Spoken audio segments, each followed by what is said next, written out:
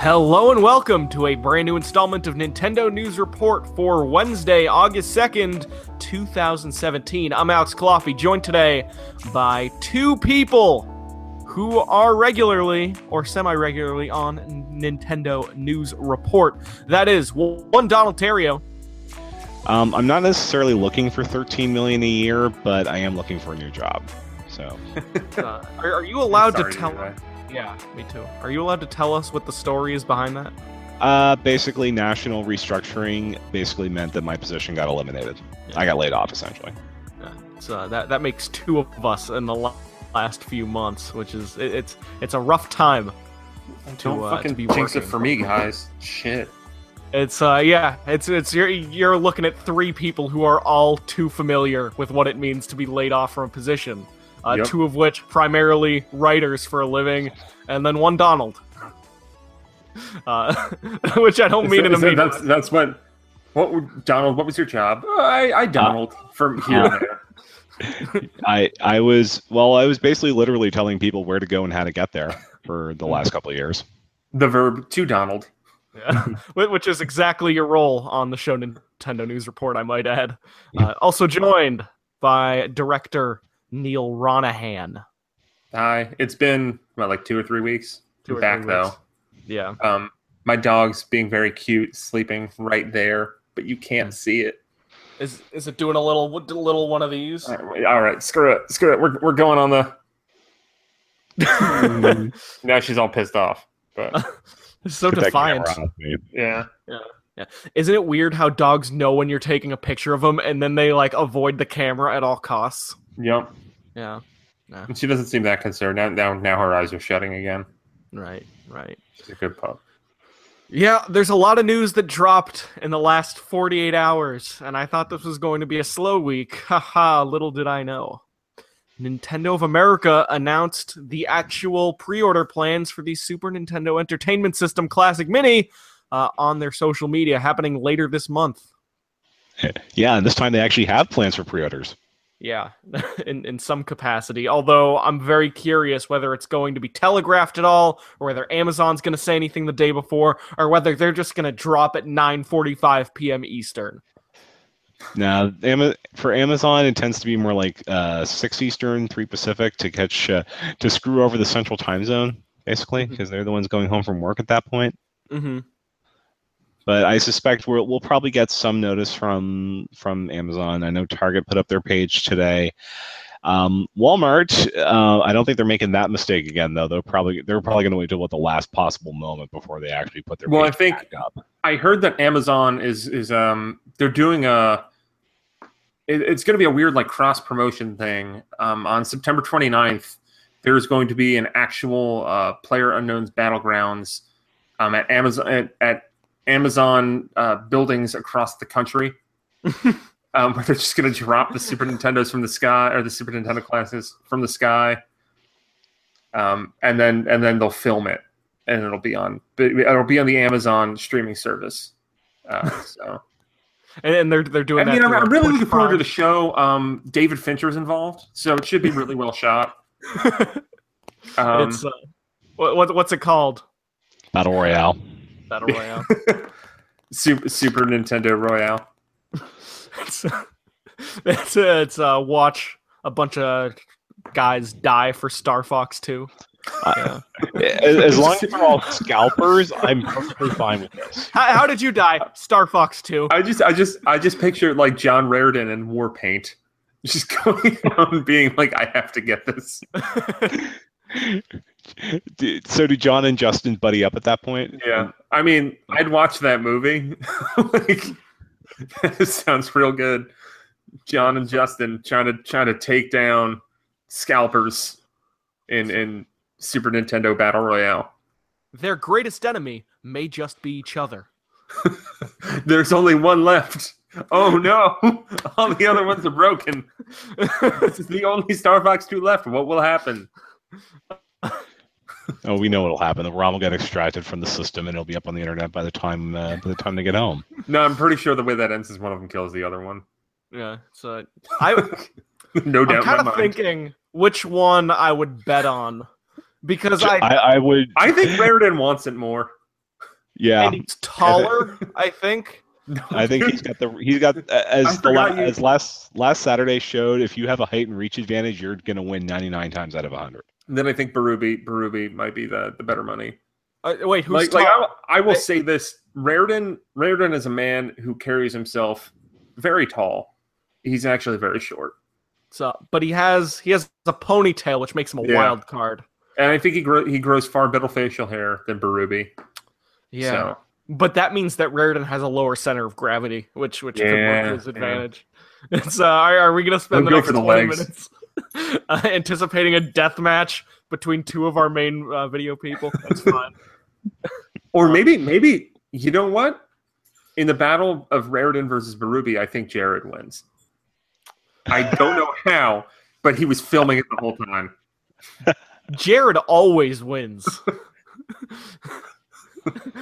We should talk about something relevant. No, it's fine. It's fine. Yeah, we're talking about pre-orders for the SNES Classic. I hope I can get one. I hope I can pre-order one easily, but I don't want to pay attention to Twitter that constantly in the hopes of getting one. It's gonna be mayhem. I was at a wedding when the Walmart one went up, and like I was ready to do it, and then they all sold out. Like I checked my phone and was like, "Oh shit!" Like I'm getting out my credit card, like ready to go, and then they'd already sold out, and the page was down. But That's why I'm glad I've got all my information saved.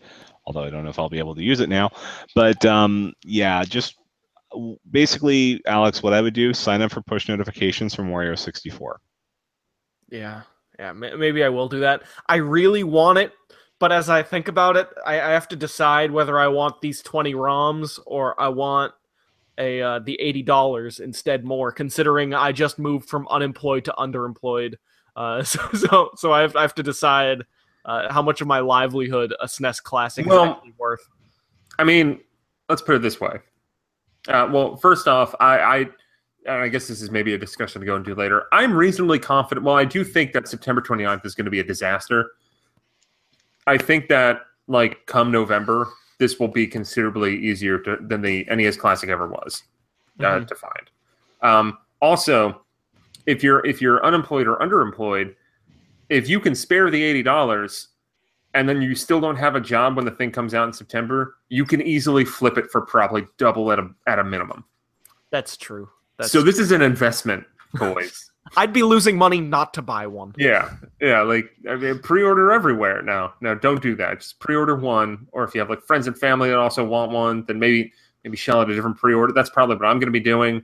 Because I just basically kept an eye out, like whenever NES Classics would like go up on Amazon or anything, I just order one because I had a lot of friends and family that were like, "Oh, I'd really like to get one of those." So I just like had a list. It's like, all right, I found one. All right, Rob, you want this? Cool. Okay. And then I'll cross your name off the list, move to the next person. Yeah. As long as it doesn't get to the point that we have ThinkGeek buying up the entire supply and selling it in those bundles for 3 times the price. Yeah, that was weird. That was quite weird. I am very scared about the concept of being a flipper for a SNES Classic, because I keep thinking back to the people who bulked up on Amiibo and then held on to them for too long. Yeah, I mean, I think there's a lot more of an unknown. Well, I think really, if you're a flipper for the, why are we talking about? I don't want to encourage these people, but like you gotta sell your stock ASAP.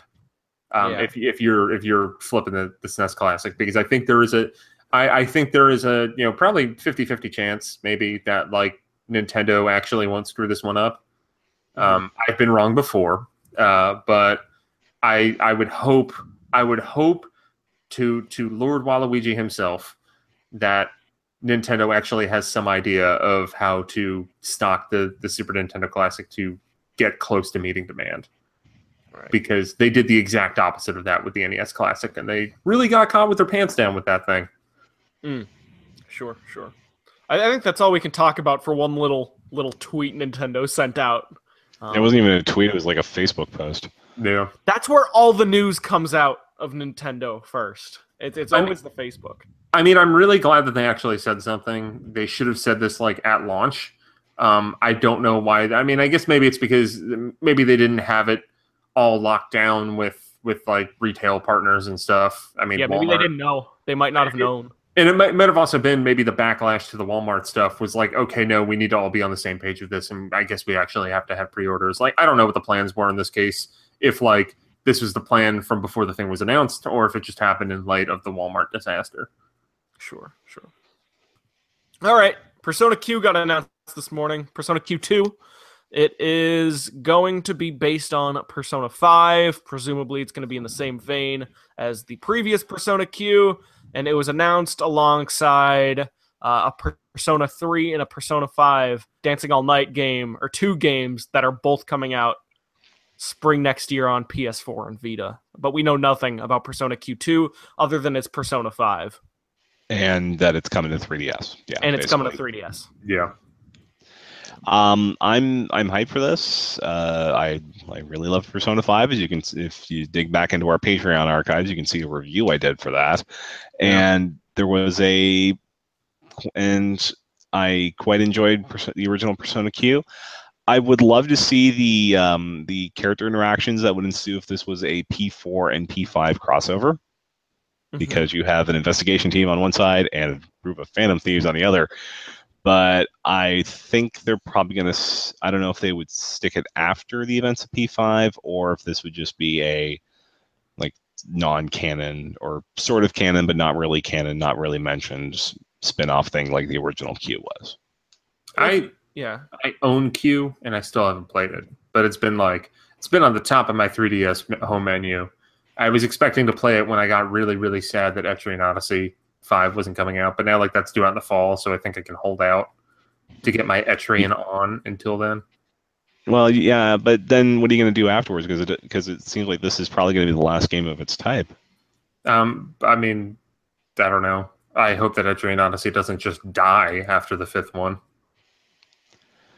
Although, like, there was a year where like they had like 3 Etrian games came out in a year. That's crazy. Yeah, that was weird. Yeah, because I think it was like Mystery Dungeon and 4. I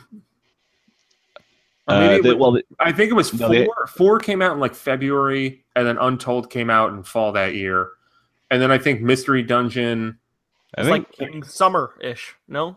Mystery Dungeon and Untold 2 came out within months of each other, and I think Persona Q was like the holiday before those two. Yeah, that's the one. Okay. So not in a calendar year, but in a year span, 3 Etrian games came out, or Etrian style games. My response to you, Donald, asking about the timeline, is to remember when the Persona 4 spin-offs came out, every single one took place confidently after the end of Persona 4 Golden, if I remember right. And in addition to that, I think they would save the fun crossover stuff for whatever fighting game they're probably going to do in 2 to 3 years. I like how formulaic the like Persona releases have gotten. Like there will be like a Persona 5 Platinum coming out in like 2 years. Mm-hmm. And then they'll have the fighting game, and then maybe they'll do another dancing game. I mean, it's Fire Emblem. It's Fire Emblem now. Like, I mean, it also it kind of clicked in the same way as Fire Emblem as well, where like that you have these 2 series that had been around for a while, and they finally had a release that just clicked with the mainstream more, and then Nintendo and Atlas were just like, keep going, it'll die eventually, but let's just make as much money as we can before it happens. Yeah. It's funny because Awakening for Fire Emblem was seen as a complete revitalization of the series. For Persona 5, it sold way better than any other Persona game as far as I know, except that for many people, Persona 5 was actually seen as a critical disappointment to some extent, with the exception of some people like you, Donald.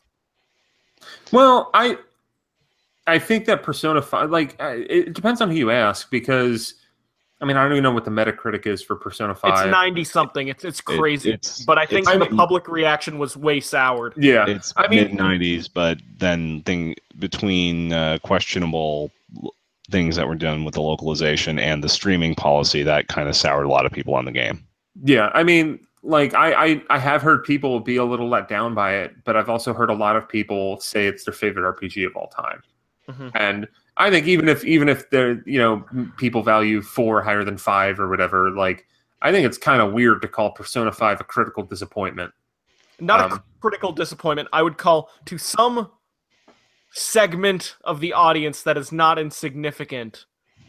To a loud portion of the audience, but Fire Emblem Awakening is the same way, because Fire Emblem Awakening was very different from what came before, and I think that it probably, much like Persona 5, Awakening attracted a much wider audience and made that wider audience a lot happier. But there was still the smaller diehard audience that maybe wasn't as wowed by Awakening changes or Persona 5's changes. Yeah, the people who played like GBA Fire Emblem or Path of Radiance, Radiant Dawn, they're not big fans of Awakening. I know I've interacted a lot with them in recent months, but the larger fan base and the one that makes the most money is the ones that love Awakening, and we're seeing that now with Persona 5 as well.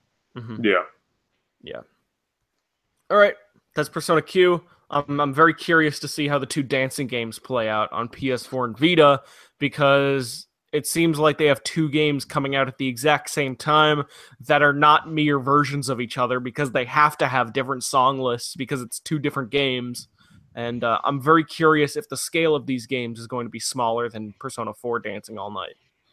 I don't know. Spring 2018 for those. This one's probably going to be late 2018 or early 2019. US version will probably be 6 to 8 months later. I think Persona Q was... Persona Q localization was I think really tight. Like, I think it was like 3 months. Oh wow! No, it was like June in Japan, and then November for North America. Okay. I remember because that was the first time I actually had met John Harden, who used to do PR for Atlas. I had a question about Persona Q, especially coming off of some of the character design choices in Untold. I wanted to make sure they weren't how does the term go? Lewd the lolly. Mm-hmm. Yeah, something like that. Yeah. And no, they did not put Nanako in a dancer outfit, so good. Resident Evil Revelations games, both coming to Switch later this year. It's download code. So it's going to receive a physical release in North America with Revelations 1 on a card and a download code for 2 in the box for $39.99, or they can be purchased separately on the eShop for $19.99 each. That's really weird to me, and I don't think I like that. I think part of that is because the Resident Evil... I guess this might not be a good explanation, but I think this might be the explanation, is that this is kind of a similar release to Resident Evil Revelations coming out on disc on Xbox One and PS4 later this month. And Revelations 2 is already on both of those platforms, so I think maybe they're just marketing this as it being like the card is just Resident Evil Revelations 1, because that is in line with what is on PS4 and Xbox One. Also, Revelations 1 is a huge game in terms of file size. Like, I think it was the biggest game on the 3DS prior to Bravely Default, and the HD versions, especially if they're doing 1080p graphics, are going to be way bigger. So it may just be a matter of they cannot fit both of those games on one Switch card, even at the highest capacity Nintendo offers right now, which I think is 32 gigs. Yeah. I don't know. Revelations 1, if I remember it correctly, is basically the triple deluxe of the Resident Evil 4 and 5 and 6 series. And it seems weird to push these games 2 generations forward, because I remember this game doing well, Revelations 1, but I don't remember it doing that well. I think it did really well. Really? Okay. I think it did really well, and well, there's some question about the numbers that Capcom is seeing on Switch as shipped versus sold, but they got paid, so why not dip another toe in and see how Resident Evil will perform on the platform. All right. Especially with one that started out on Nintendo systems anyway. Sure. Yeah, and it's a good game. I don't know how excited I would be to replay Revelations, but I never played Revelations 2. So I might buy... also not really buying a lot of physical games, period, on Switch, I've realized. I bought some at launch, and that was it. And I got Cave Story. but I might just get Revelations 2 download when it comes out on Switch, and probably not bother with Revelations 1 unless, like, I don't know, someone gets me to come back for that online multiplayer. Was that multiplayer that was in 1 in 2 at all? I think 2 was just an episodic straight story release. Okay. Yeah. I'm fine with that. I was curious. Mm-hmm. Cherry Goblin asks in the chat, do you think Switch card capacity is a problem for third parties? I think capacity, no, for the most part, but cost, absolutely. Yeah. Okay. Kirby 25th anniversary sale. It's happening in the eShop. It's a lot of 25% off sales. Some of the highlights: Return to Dreamland on Wii U, which is my favorite Kirby game, $14.99 from $20. You also have Kirby and the Amazing Mirror for $5.24, Kirby's Adventure for $3.74. The more interesting ones, I would say, are on 3DS, with Triple Deluxe for $14.99, which is a fine price for that game, and Kirby Planet Robobo for $29.99. And I really think it's time for that game to get a $20 sale. Like, to get Nintendo selected like its cousin did? Or I guess its Absolutely. older brother. Yeah. I think later this year, it should totally get a Nintendo Select. That and Paper Jam should definitely be in the next wave. That Paper Jam, and you know what really needs one? Fire Emblem Awakening. We were talking about it earlier. That could be an easy way to get things out. And really, there's enough DLC in that game if you want to go for it, that dropping the base game to $20 at this point should probably be a no-brainer. Mm-hmm. I tried to look it up going back to Resident Evil Revelations. It looks like the 3DS game was 4 gigs, and I found the Xbox 360 file size is 7.8 gigs. So, I mean, that's big. Like, I think that one was like 720 though. So if they're doing 1080, okay, yeah, that will increase in that. Yeah, you're right. I guess, I mean, I think you can like pre-order on Xbox One, but I don't know if I care enough to do that much more digging about this. Either way, we're only getting Revelations 1 on a card, and we're not getting both of them on one. So 2 generations later, I guess 1 console generation later, but kind of 1.5. You have Revelations 1 still coming out as a physical card release, which is impressive. I got my my birthday email from Nintendo. It's not for a little while, so it's not a big deal. But I got the birthday email for the 30% off, and I was hoping that for some reason I would be able to stack Kirby Planet Robobo's $29.99 sale with a 30% off and get it for $21.99, which would be a great deal for what some people are calling one of the best 3DS games, except, one, the birthday email did not actually grant me the discount. It does not stack with sale games. So if I want, I can get Paper Jam for like $28, or I can get what's the new one? Color Splash for maybe $44, which is okay, I guess. I don't know. That's just a little. I would say avoid Color Splash, but that's just me. Did you play it? Yeah, because we got a physical copy for the review. So before I think Matt West was reviewing it. But before I sent it out for review, I played a couple hours of it, and I hate the combat in that game with a dying passion. Okay, so it's not like the passion of 1,000 suns. I don't know. It's hot. So it's not like Sticker Star, where people called it like, oh, it's so horrible. But then you play it and it's like, no, it's disappointing, but it's still like a decent game for like 70 to 80% of it.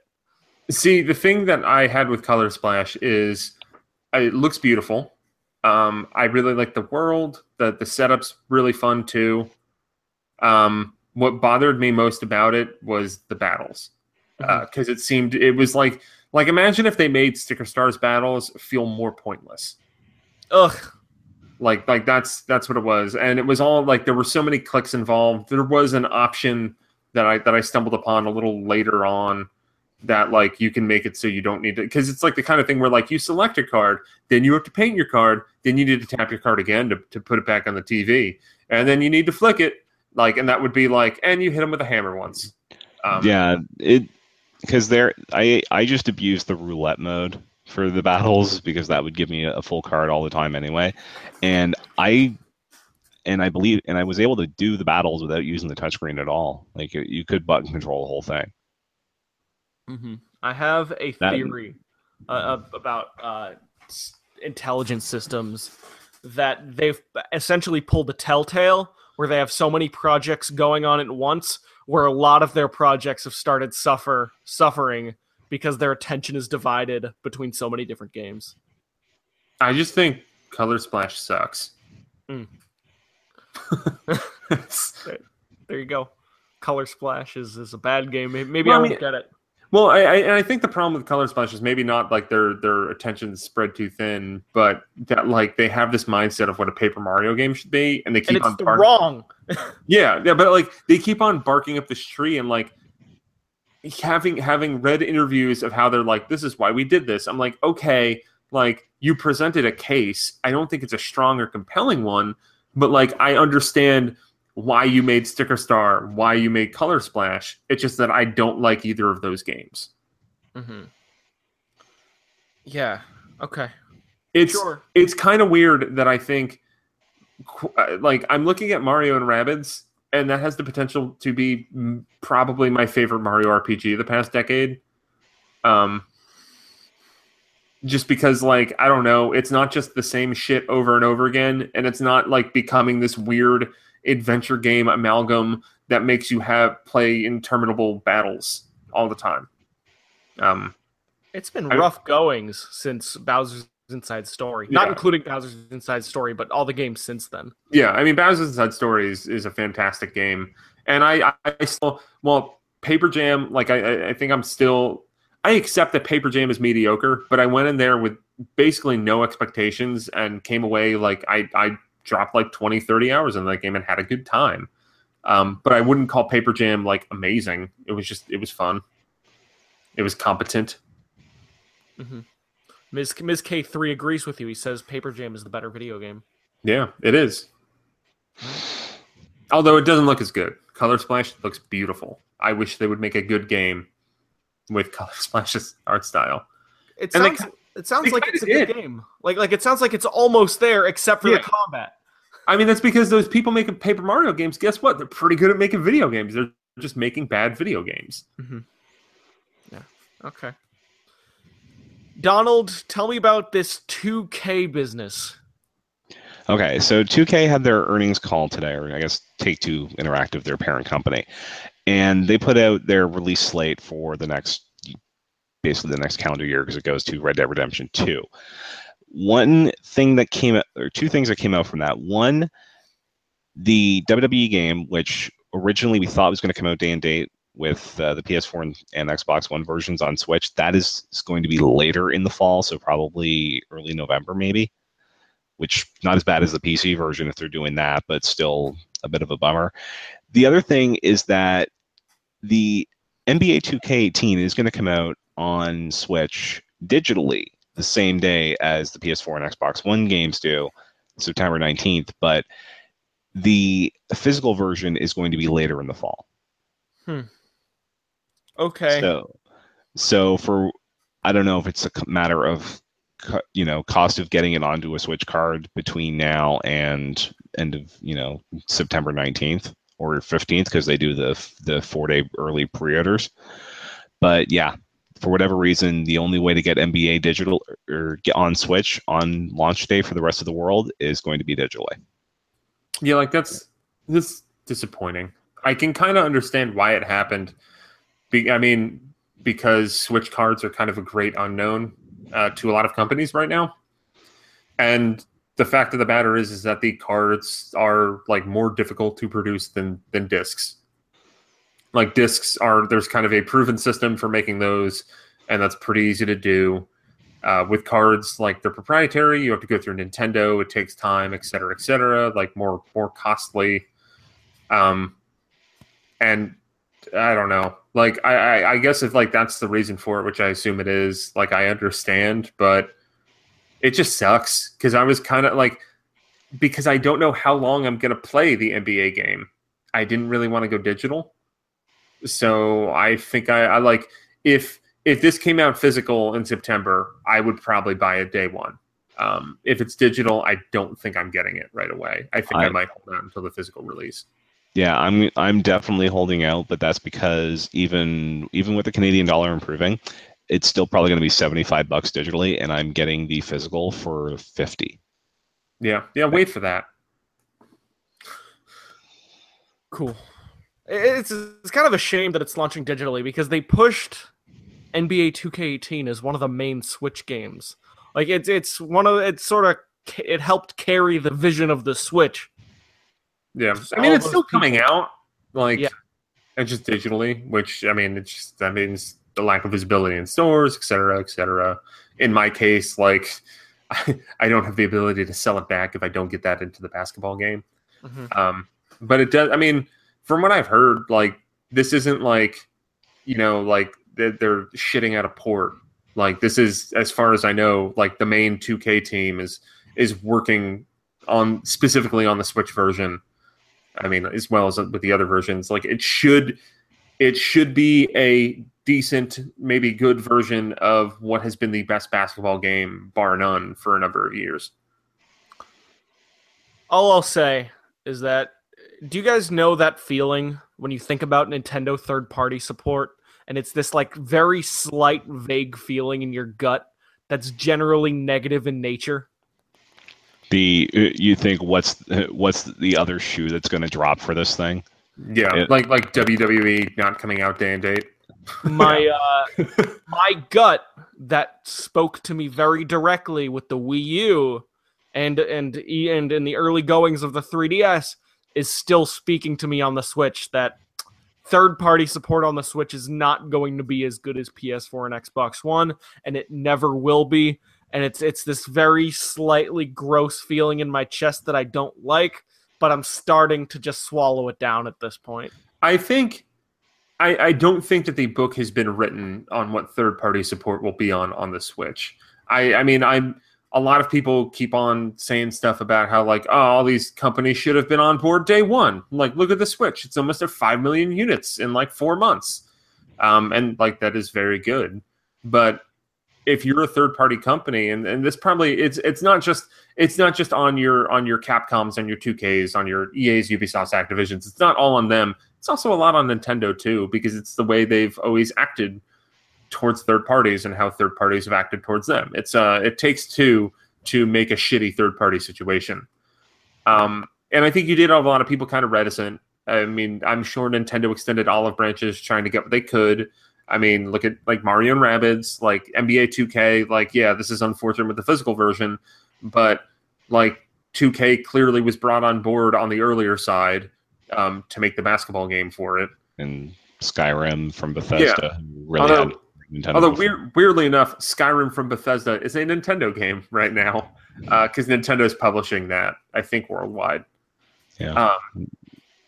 But like, with third-party support, I think that the more interesting thing and what might make, hopefully, that feeling in your gut maybe be less of an issue. I don't think it'll ever totally go away because I don't think we're ever going to be in total parity between Switch and PS4 and Xbox One.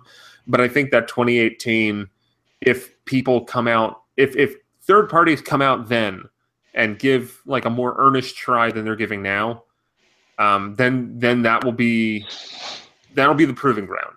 Because right now, like, Nintendo has done their part. The system is selling, first party lineup strong. Now the third parties need to show up and deliver, and the ones that have already announced stuff, follow through with that. And I don't know, try to get to a point, and I'm not blaming the companies for doing this, but get to a point so we don't have Rhyme coming to Switch 3 months later. So we don't have WWE coming out sometime after the release of it on PS4 and Xbox One. So we don't have Resident Evil Revelations coming out 3 months later or whatever after it comes out on PS4 and Xbox One.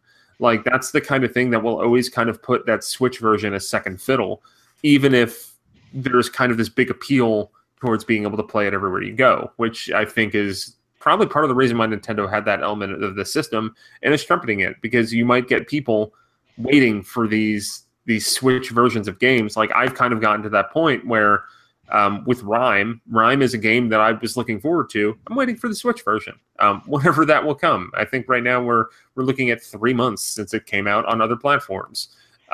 Even Disney Afternoon Collection, that's a game that isn't announced for Switch, probably isn't coming to Switch, but I'm very stubborn and I'm not buying that on other platforms because I'm like, well, the Switch version comes out, I'd rather play it there.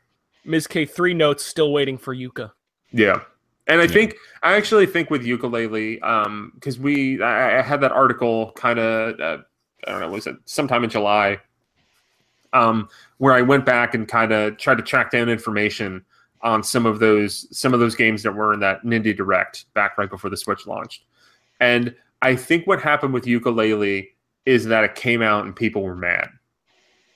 So I think that Switch version has been kind of held up a little bit because they're making the game that, like, the game came out, a lot of people were mad about it, there were issues, people were unhappy, and that Switch version will hopefully benefit for it, and that when it comes out, it will be a better game.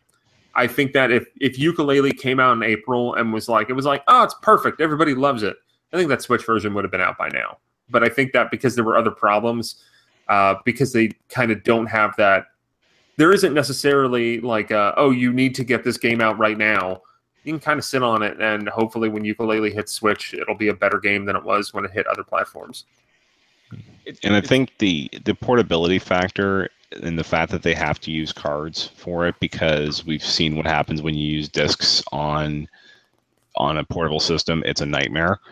I think part of that is part of the issue as to why sometimes these things will happen with games getting delayed. Mm-hmm. I think there's an interesting parallel to be made. Dale points out that Yooka-Laylee got a light case of Mighty Number 9. I think Mighty Number 9 can be compared unfavorably to Shovel Knight in the same way that Yooka-Laylee can be compared unfavorably to the Crash Bandicoot trilogy, and that you have. But Crash Bandicoot wasn't a crowdfunded game. That's true. I mean that part it doesn't compare favorably, but I think in the case of Crash Bandicoot, it remade those games. Vicarious Visions remade those games as you remember playing the original Crash Bandicoot back in the day. It didn't actually make Crash Bandicoot 1 again exactly as it existed. In the same way that called Shovel Knight made the 2D platformer as you remember it, not as those games actually hold up today.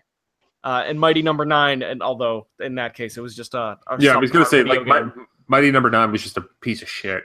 Yeah, I never played it. I mean, the crazy thing with Yooka-Laylee is that I looked into a lot of the criticism of it, and like I'm like, that probably would suck, but I'll probably still buy it when it comes to Switch. It's okay. I played that. They made a 3 net and 64 platformer. And like that's the thing is like I might come away from that game being like, well, that wasn't that good, but like I like those games growing up, so I want to play that.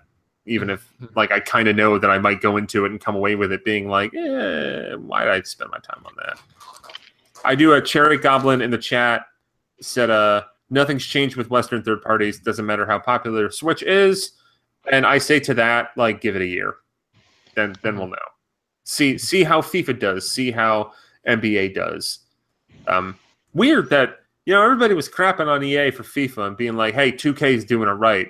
But unless EA announces something tomorrow saying that FIFA is not going to have a physical release on day and date, FIFA is going to have a physical release day and date. So, and EA already had their earnings call, so I don't think that's going to happen. Yeah.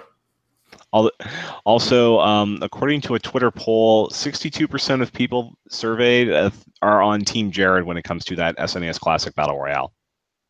There is a poll on our Twitter page right now. You can go vote. I'm gonna go vote. Dude, I'm on Team Jared.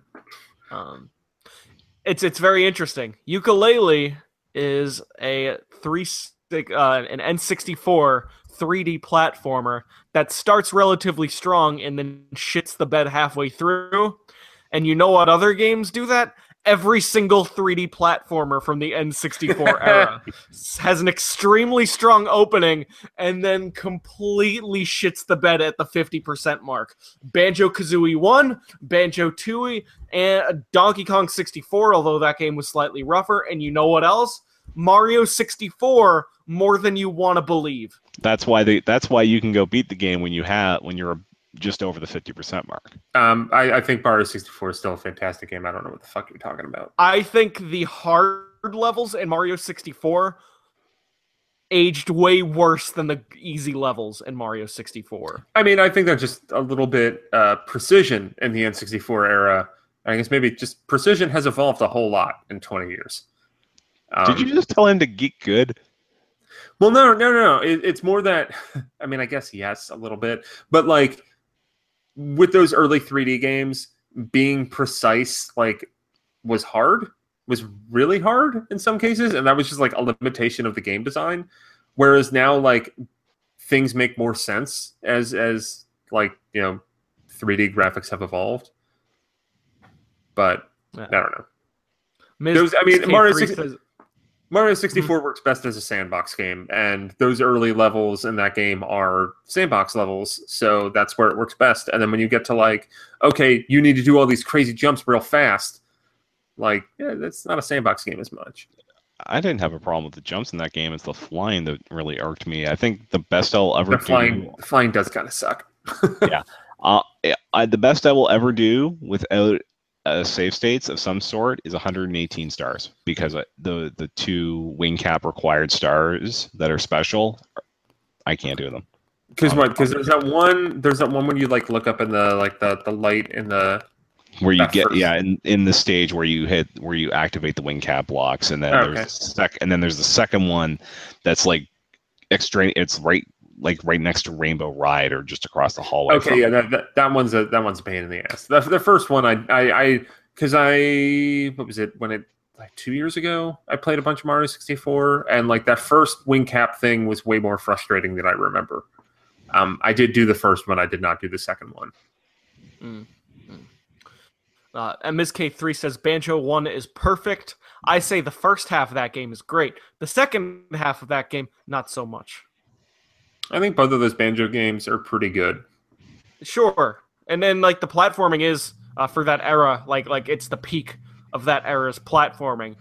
I just think a lot of N64 platformers, as you said, struggled when it came to actual precision platforming. Yeah. Which is why I say games falter in their latter half. Granted, I played those games more as an adult than I played them when I was 12, 13, 14, which means that I was kind of using more modern standards to approach those games. I find the first level in Mario 64 impeccably designed thing. I find Peach's Castle to be an impeccably designed sandbox for that era. But when you get into, like, the tick-tock clock stuff in 64 and the water level, get nauseated, and, like, the camera starts wonking out on me, like the N64 controller that much in the modern times. I struggle with it. Maybe I need to get good, but I'm good at plenty of other games. I mean, Dark Souls isn't necessarily the hardest game ever, but I've beaten like 5 of those. It's just this that I can't deal with. I think, I mean, with Mario 64, like, the camera stuff is annoying, but when you compare it to, like, any camera that followed it for like a decade, it's amazing. like that they did it the first fucking time and almost got it, and got it basically as good as anyone else could do it for almost a decade. Cherry Goblin says Super Mario Galaxy 2 over Mario 64, and adds, if you really think about it, N64 games are crap, and I wouldn't go that far. Galaxy 2 got brought up, didn't it? Galaxy 2, one of my least favorite 3D Mario games by a large margin.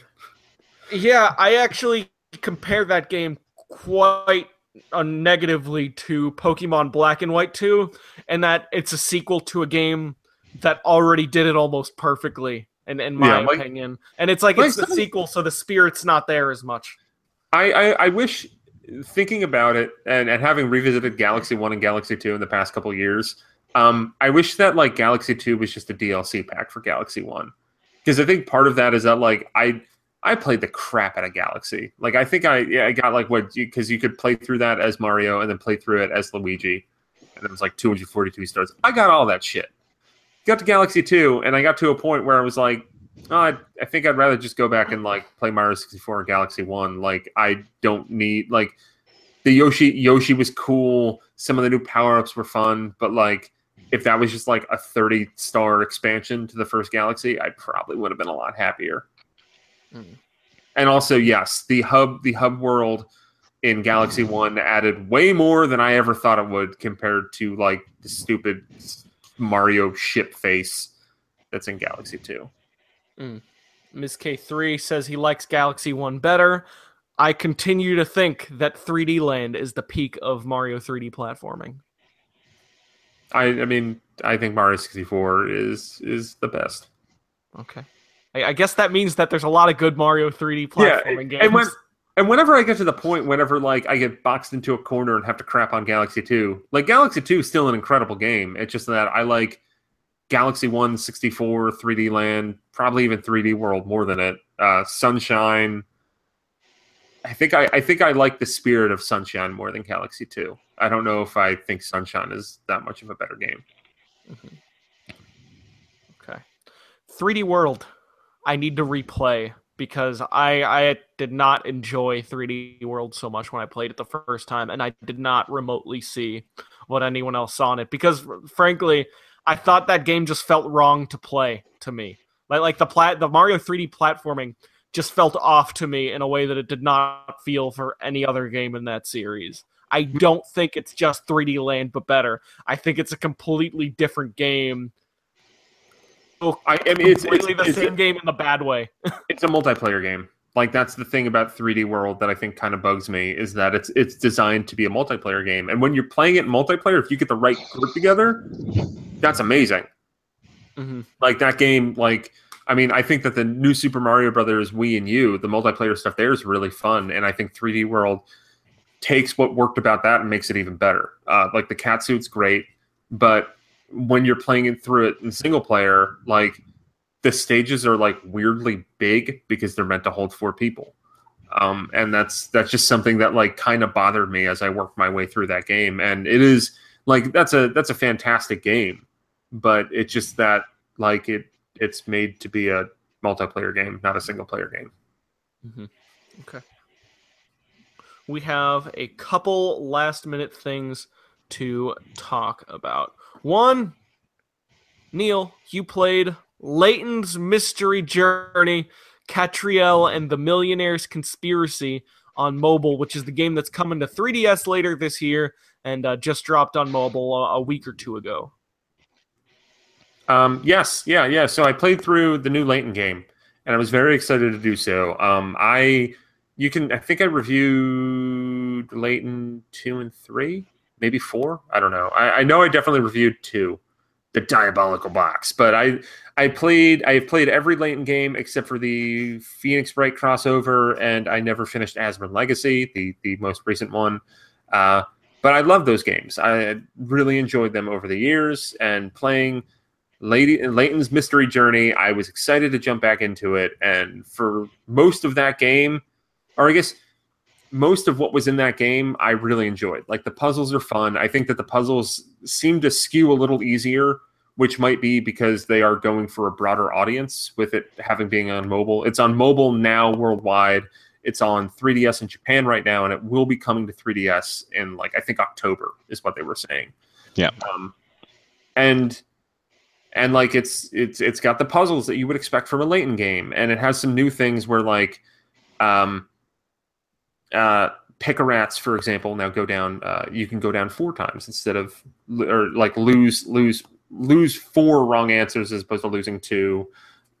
There's new mini games, like there's one where you have to like plan routes for people, which I had some fun with. But the structure of the game really bugs me. So instead of having like in this case, Layton's daughter strolling up in like some weird town and being like, okay, this guy says he's a vampire for some reason, or like, look, like my ward, I got a letter from his future self telling me I need to come here in this friggin' time machine. Like, instead of having those bonkers setups, the game is split into 12 distinct cases, which vary in length. Like, I think I finished one of them in like a half hour, maybe less. It was like lunch at work. I started a case and finished it. And was like, okay, that wasn't that long. I still had time left during my lunch hour. But so there's these 12 cases that are like kind of like a lot more tongue in cheek and goofy than Layton usually is, because Layton there's a real earnestness about the story in those games, that even as like there's a puzzle where you put together a casino or like a slot machine as a gun, and like then Layton shoots a slot machine like a gun, it's still kind of played straight. And I felt that a lot of the stuff in Layton's Mystery Journey, especially early on, was just like played to be like broad goofiness. And there is a payoff. Like, they do have like the kind of like overwrought, emotionally resonant thing near the end, and the whole millionaires conspiracy plays into it. There's like this group of, like, I think it's like they're the dragons of London, and they have a conspiracy. Guess what? Play the game to find out what it is. But just that case structure kind of lost me at a certain point, because I would rather have them from the word go building up this millionaire's conspiracy or whatever the overriding plot is, because by the time they get to a point where they are building it up, I like it was the back half of the game. And the characters just seem like a lot of them are like ripping off archetypes that were in previous Layton games. They didn't feel terribly original. Probably the best thing is that for some reason there's a dog that can talk. And like he talks like you might expect Detective Pikachu to talk like.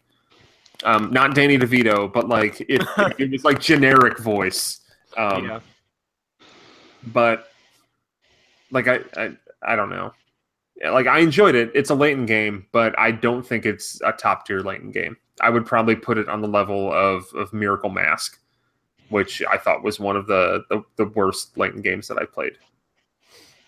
Was Miracle Mask 6 or 5? That was 5. I never was the first 3DS one. Yeah, I'll also point out that similarly, all the as-ran stuff in 5 and 6 kind of lost me as well. Like, it pisses me off because I feel like a future Layton's Mystery Journey game, like I like the character of Catriel, like Layton's daughter, like I guess to kind of set up at the start of the game, like we don't know where Professor Layton is. Like, I want to know where Professor Layton is. Let's get to that. Like, what's Luke up to? Like, you had this really cool universe, and it seems like they ignored most of it except for the periphery stuff. Like Granny Riddleton shows up again, because of course she would.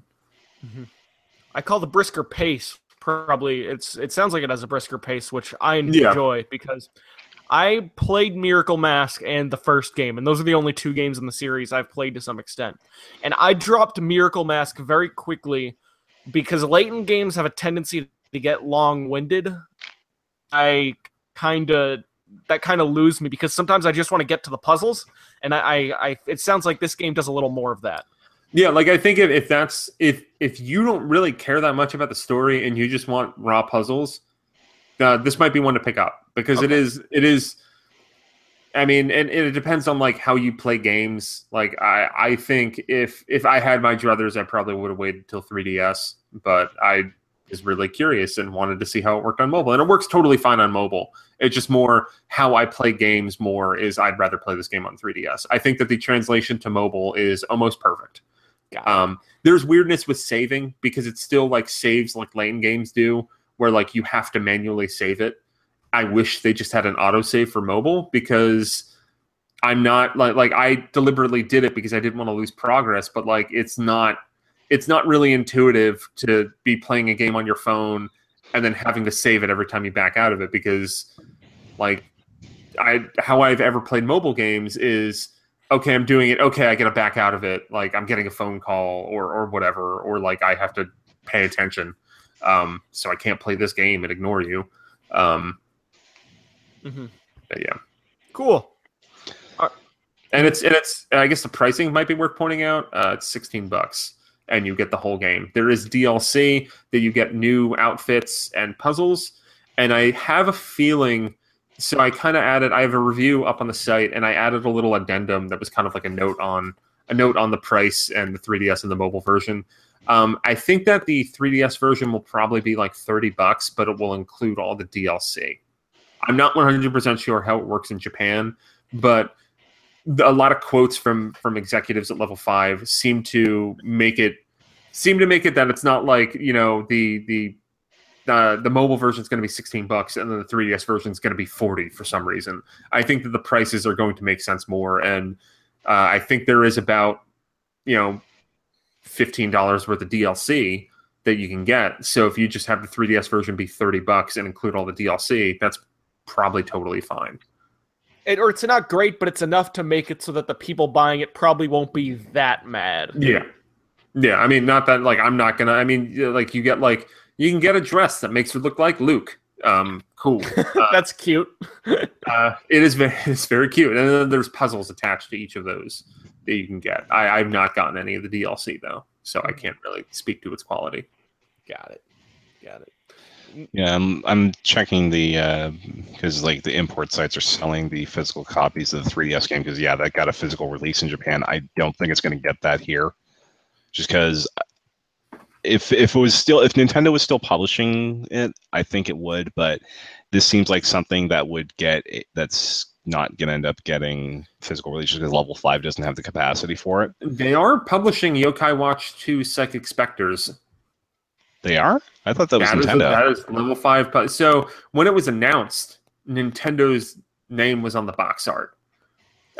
Then I think around E3, that box art changed, and it now says Level 5 and does not say Nintendo. And I'm 99% sure that Level 5 is publishing Yokai Watch 2 Psychic Spectres. Huh. I mean, they at the game page. Yeah, they are publishing Layton's Mystery Journey as well.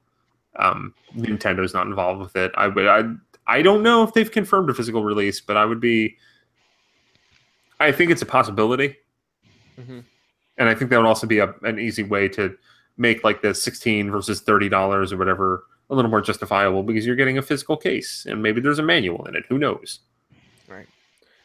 I bet we're getting Yokai Watch 3 next year, and then no Yokai Watch games that come after it. I wish I knew how Yokai Watch was doing, because I think the TV show is still airing on Disney XD. And Netflix. Yeah. Also, the Nintendo game page for it, now granted this could be out of date, Nintendo doesn't update these very often, but it still shows Nintendo as the publisher for Yokai Watch Psychic Spectres. All right, so we'll see. Yokai Watch 1, as I recall, did okay, but underwhelming. And then Yokai Watch 2, full question mark. I have no clue how that game would have done. I'm guessing I'm thinking from the reaction, it didn't do very well. It did well enough to probably cover its cost, but that's it. And the fact that we're getting there's 3 major 3DS games in September now coming from Nintendo because they're publishing Monster Hunter Stories and that is Metroid. Yokai Watch maybe you know what? Because I think Monster Hunter Stories box art also just says Capcom and doesn't say Nintendo, but Nintendo is publishing that in America and Europe. So maybe they just updated the box art for Yokai Watch 2 to not have their name on it and just have Level 5, but they are still handling the publishing duties. That could be the case. But I did. I have confirmed. I think, I don't know if it was 100% confirmed or not, but yes, Nintendo in America and Europe is publishing Monster Hunter Stories. Capcom doesn't have that much to do with it, other than being sure, Nintendo, do this. Mm-hmm. There's a demo for that coming out next week. Yep. I'll play that. I sure hope it's good. I'm 60% confident it's great, and another 60% confident that it's going to be like Yokai Watch 1, and everyone's going to be like, oh, I guess this is okay. Yeah. I think we actually have a review of the Japanese version on the website from when it came out in Japan a couple years ago. If I remember that, I don't know. Like when Monster Hunter Stories was first revealed, I was like, "This looks amazing," and I think I remember hearing like, "It's not that it's bad; it's just not amazing." Mm. But I don't like. I mean, that's the kind of thing. Like maybe it'll scratch the Monster Hunter itch that I want. Like, you know what? Like people crapped on Fire Emblem Heroes probably for good reason, but I had a really good month or two with that game. People might crap on Monster Hunter Stories for potentially a good reason, but I might have a good month or two with that game. All right. So there you go, Monster Hunter Stories. There's one other game I kind of wanted to touch on a teensy tiny bit, and that is that we know nothing about Pokemon Ultra Sun and Ultra Moon yet, and it is August. Which, I mean, what this time last year we knew like 90% of all the new Pokemon. Yeah, I think at this point we were only at about 50, but we got the other 40% all by the time the game came out. Like I would love to just see like the complete opposite happen with what happened with Sun and Moon, where like we basically like the game came out, and if you paid attention, which I'm glad I didn't, but I did look back to see like what you guys bitched about. They showed off like the whole game. Yeah. Although the whole game. Although I think like I would love if like Nintendo and the Pokemon Company was just like, all right, for Ultra Sun and Ultra Moon, let's not say a goddamn thing about the game. Radio silence. Which I know isn't the case. Like there will be previews coming out in like September or October, I'm sure. I would love to go hands on with it before it comes out. Like hopefully we'll get the chance. I don't know, but like that would be so funny if they're just like, and it's out now. And I think they've done this before. We don't even know. And they've done this before with sequels. When they did Black and White 2, I think it got announced in January for a June release in Japan, and then they basically said nothing for 2 months. So I remember Pokemon Black and White 2 very intimately because it was right after I joined the site, and I have never covered a game or anything in my several years of writing as I have Pokemon Black and White 2. And Neal, you remember that. I do remember that. I wrote like nuts. 6,000 words of previews just to get that review copy. Yep. And then I did ultimately get it. But what I remember very intimately about Black and White 2 is that was the first game in the Pokemon series where they told you everything about it before it came out. And I think we knew. I recall knowing a lot about Black and actually no. You know why I knew a lot about Black and White? Because it was already out in Japan before it came out. Yeah. So yeah, that's kind of hard to. With Pokemon games up until recently, it's hard to totally judge did they tell us everything or did we just know everything because it was out in Japan for like a year before? Mm-hmm. X and Y, they really told us everything. Except, I think it was 40 of the 70 Pokemon that they told us. And I think it might have been even worse. That's why I think they announced it in January and then they didn't say another thing really about it until March or April? Mm-hmm. So we may be on another one of those. Yeah. Because I think you're right that they definitely gave away too much. Like they gave away the final forms of the starters. They never do that. Yeah. Or they've never done that before. So as we are talking about like when will we next hear about Pokemon Ultra Sun and Ultra Moon, I do feel like we're getting to a point where countdown to next direct is going to start happening. It's in your gut. You can feel the tingles. Well, it's also like Splatoon 2 is out now. Like that was like Nintendo doesn't really have. I mean, Mario and Rabbids is all Ubisoft. So I mean, while Nintendo will probably, I'm sure. I mean, Mario is involved. They will do some kind of promotion for that. I would assume that could get a direct. That's not crazy. Yeah. Like Nintendo and Ubisoft teaming up for it. Like I mean, they've done third-party directs in Japan. Have they done any in America? I don't think so. But anyway, like as far as like a bigger like the direct that we got, back in April, the digital event, like something like that, I think the last one we had, I think after E3, the next one we had was September 1st last year. So Yeah. and that would be right in the wheelhouse for when you'd want to pimp Mario and Rabbids. So maybe something in like 3 weeks from now. Yeah, I could see like last full week of August possibly getting a direct. Laying out, or going into Mario and Rabbids, doing stuff on Pokken, Fire Emblem Warriors release date, showing off something else from Odyssey. Metroid will be out soon. Monster Hunter will be out soon. Like, you have a lot of games that are known commodities, and then you can kind of fill in the gaps, announce release dates for some third parties, follow that same format as the April Direct, and then maybe have some surprises for November and December. Not saying anything big. Like, well, I still think that there is a non-zero chance that Smash Brothers could come out in November.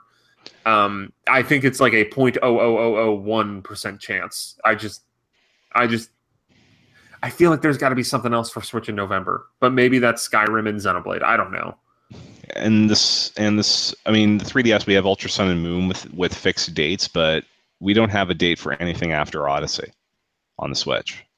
Yeah. We have we know what games coming out then, but yeah, I mean, I feel like at this point, Nintendo's kind of Switch-wise, like they are planning up until Odyssey, and then after that, it's almost like they kind of did the same thing with Splatoon 2, where back in that like April Direct, they kind of showed everything up until Splatoon 2.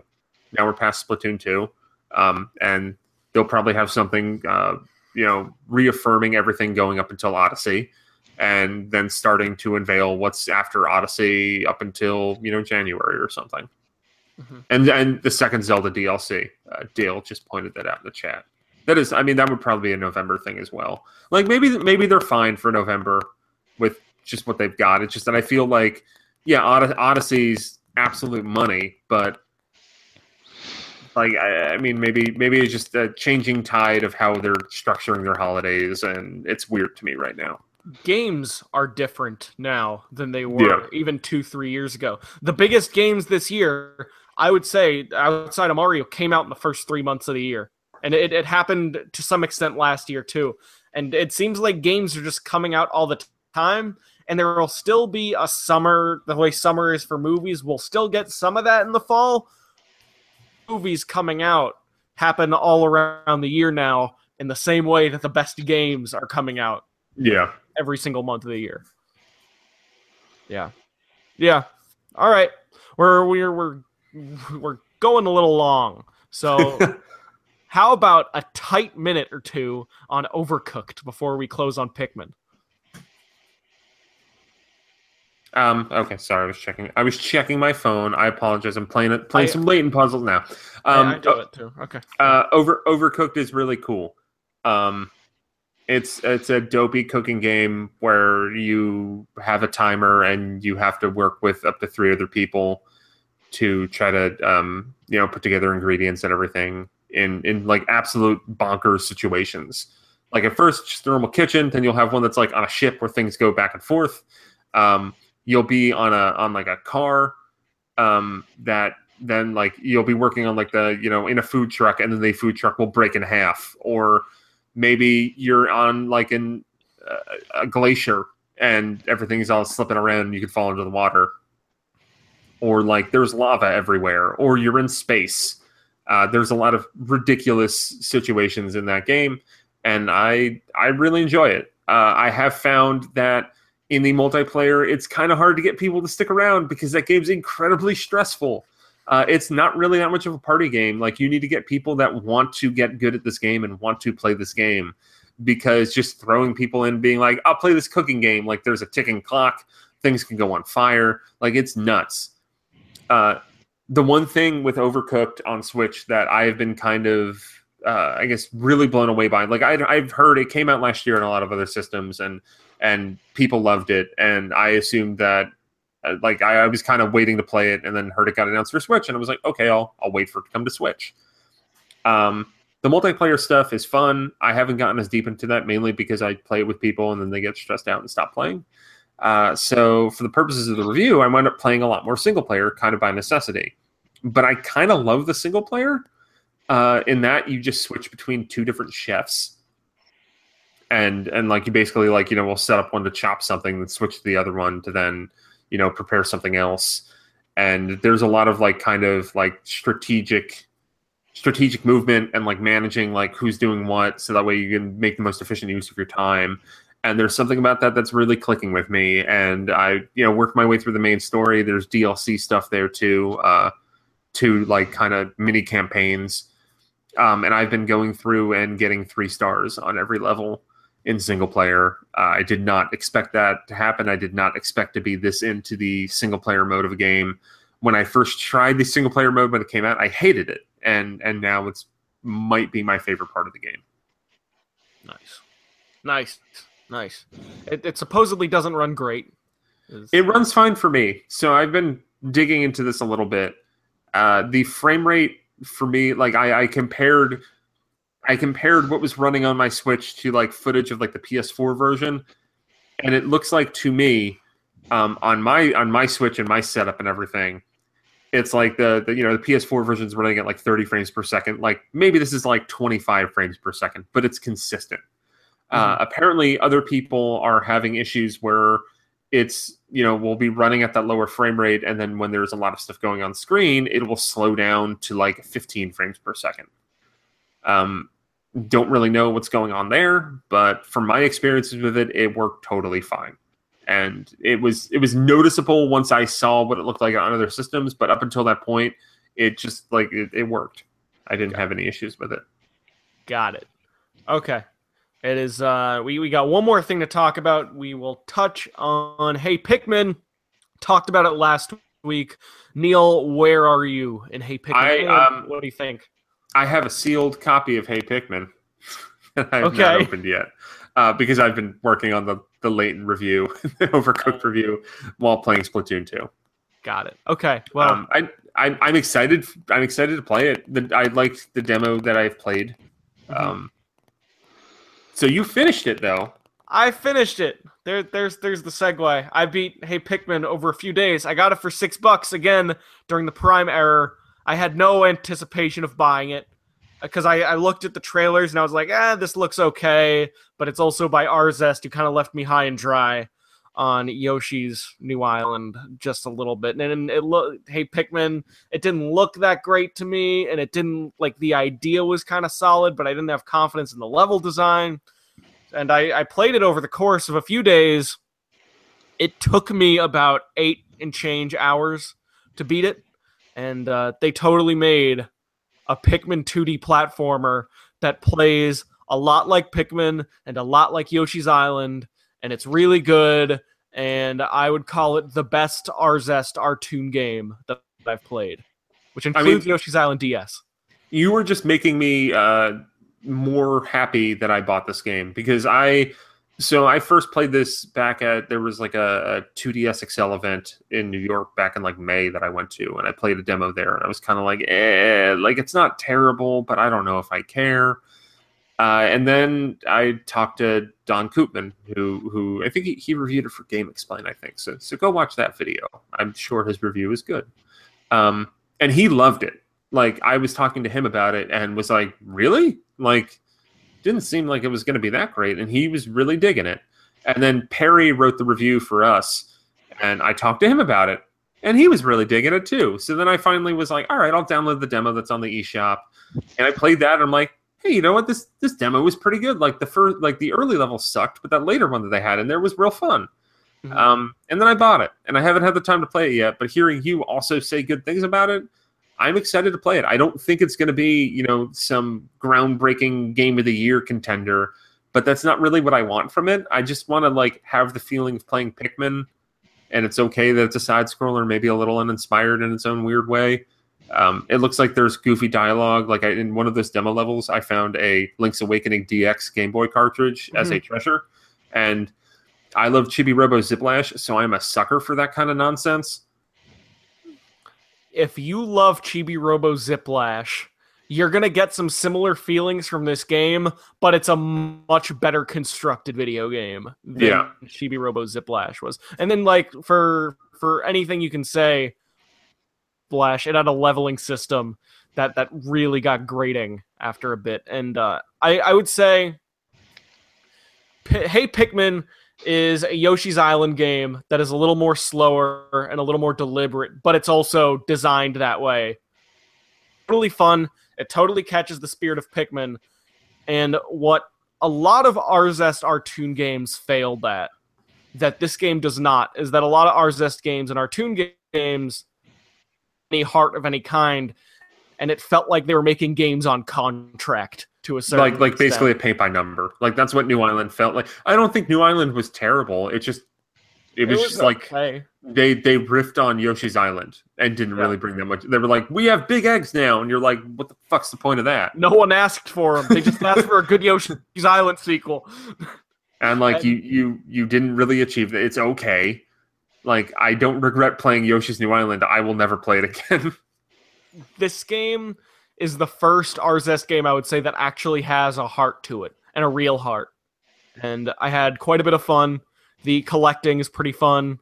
The the faux platforming is pretty fun. The boss fights are great. The game sounds nice. It looks decent. It runs even like not great on new 3DS, but that's because of how much stuff is on screen at the same time. If there's one criticism I have of the game, it's that it goes on for too long, and some of the levels that it expects to be part of the main campaign, there's 10-ish worlds in the game, which is not a spoiler. I'm not going to say the exact number, but I'm going to say there's 10-ish worlds in the game. What they should have done is ended it at 6 and given you like 2 or 3 bonus ones, and instead it sort of makes you play all of them before getting to the credits, and the gameplay is a little too samey sometimes to justify the 40 or 50 levels that are in the game that you have to beat in order to beat it. But other than that, like I think in my tweet, I semi-tongue-in-cheek called it 7.8 out of 10 best Arzest game. And I kind of stand by that. It's like it's a 7.8, but it's a good 7.8. There's your Hey Pikmin. It's a fun video game. It'll do. There you go. Yeah. All right, that's a Nintendo News Report for this week. Thank you very much for watching NintendoWorldReport.com, Patreon.com/NWR to support the website that supports this show, and then also you can follow us at Enron10, Nick at NFR Podcast if you want to hear Donald on another podcast, at Kulafia. That's our show. Have a good night. Bye-bye. Bye.